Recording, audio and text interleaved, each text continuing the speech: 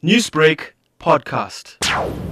Under the Department of COGTA in the province of KZN has been given the responsibility of accrediting the non-governmental organizations that want to take part in the social relief. The COGTA MSCAC has thanked the great efforts that are taking place that are providing social relief to the most vulnerable of communities. And the MSC also expressed his concern that it is important that the NPOs and non-governmental organizations adhere to the strict COVID-19 regulations.